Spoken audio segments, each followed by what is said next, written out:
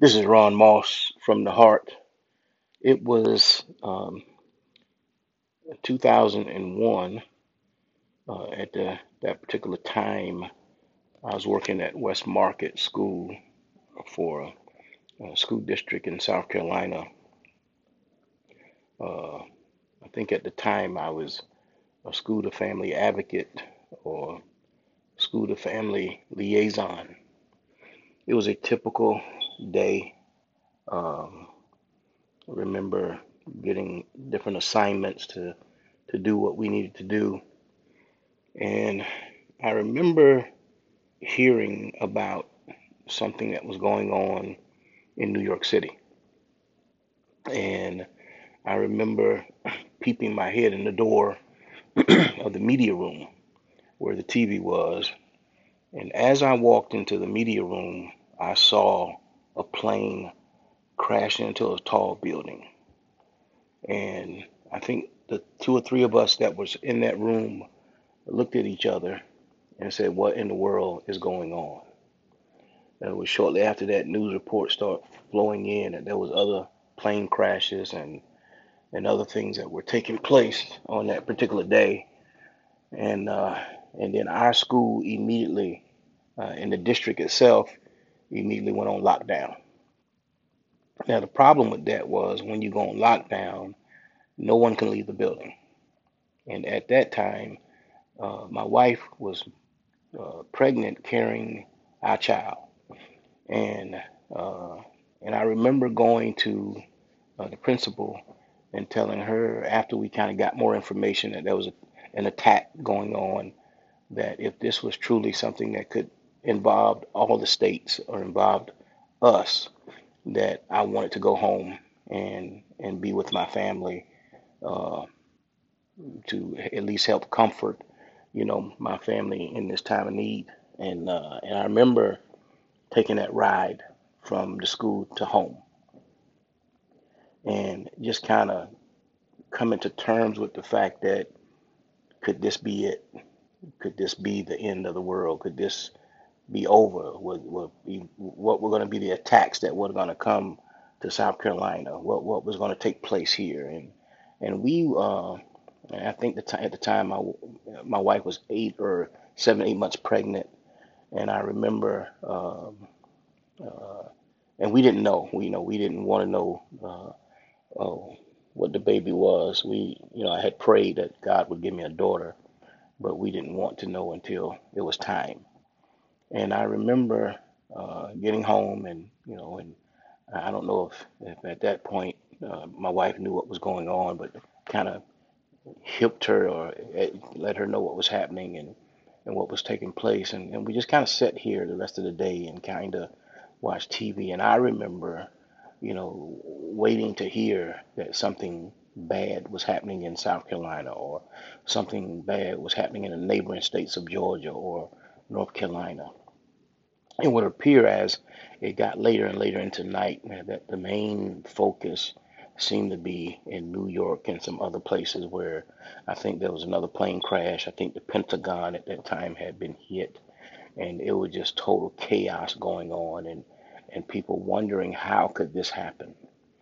And as I reflect back on that far back on that time, as all of this bad stuff was taking place, not knowing what was going to happen next, not knowing what was going to happen. Was this the end? Could this be over? The shock of believing that someone would actually come and attack America like that, would attack the United States of America like that, could systematically come in and do what they did in such a situation that potentially would kill thousands of people. And and at the same time, and I knew that my child wasn't the only birth that was on the way. I'm sure there was other families that were dealing with having a pregnant wife or pregnant girlfriend or pregnant friend, and here on one end you're watching this, but on the other end you know that there is an individual, a human being that's going to be brought into this world, and then you take room and you pause and go, oh my God, what am I bringing this child into. You already, if you kind of look at the plight of history, you already got a lot going on. I used to always say this. I used to always tell folk that, we're wearing our, when there's a funeral, people always put on their black suits and they put on their black dresses, and it becomes a sad occasion. And I used to tell people all the time, and I think we got it kind of twisted. That's the kind of wrong time to wear a suit, a mourning, wear a suit to mourn, or to remember, or in remembrance of. I think if you really want to do it right, you have the black suit, the black dress, and all that on in the delivery room, and you're mourning the fact that the world has not got any better. You're mourning the fact that there's still racism. You're mourning the fact that they're still separate and not equal. You're mourning the fact that we're bringing this child into a world that is so upside down that it is crazy.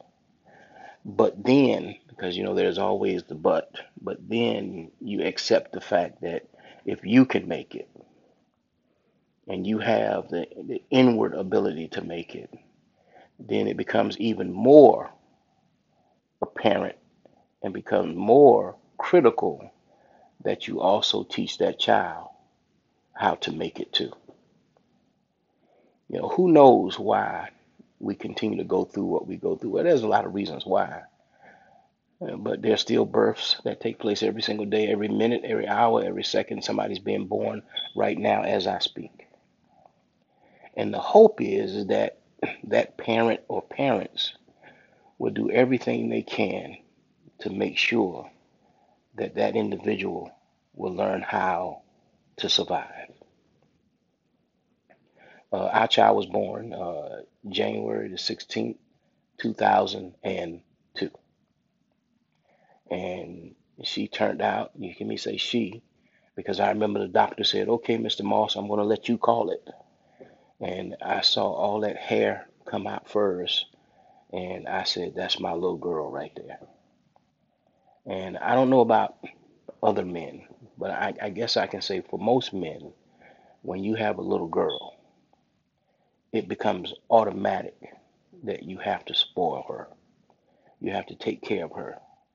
You have to let her see that you are a man, that you're a provider, that you do what needs to be done to take care of home, because you actually become the image of the type of man that one day a boyfriend that she's going to hook up with. And if you're not doing what you're supposed to do by creating that positive image, then she becomes damaged property or damaged goods. Now that doesn't mean that you're going to be perfect. No, don't get that twisted. Uh, but it does mean that you have to make sure that you are in communication mode with her, explain the ins and outs, the ups, the downs, the confused, or the stuff that makes sense and stuff that don't make sense. Make sure you are sitting down having heart-to-heart conversations. One of the things I've done over the years with my daughter and my niece is that I would make sure that when I would make time to have what I would call critical conversations about life, conversations about how to survive in this mean, mad world. Because we don't have to have folk to come from Saudi Arabia or Kuwait or wherever they come from. We got some homegrown folk right here in the good US of A that will kill you, that will rob you, that will steal from you, that will rape you, that will do harm to you right here in our good old US of A. And so it became critical to have those and mommy did her job too. I don't want to take anything away that, this was all on me.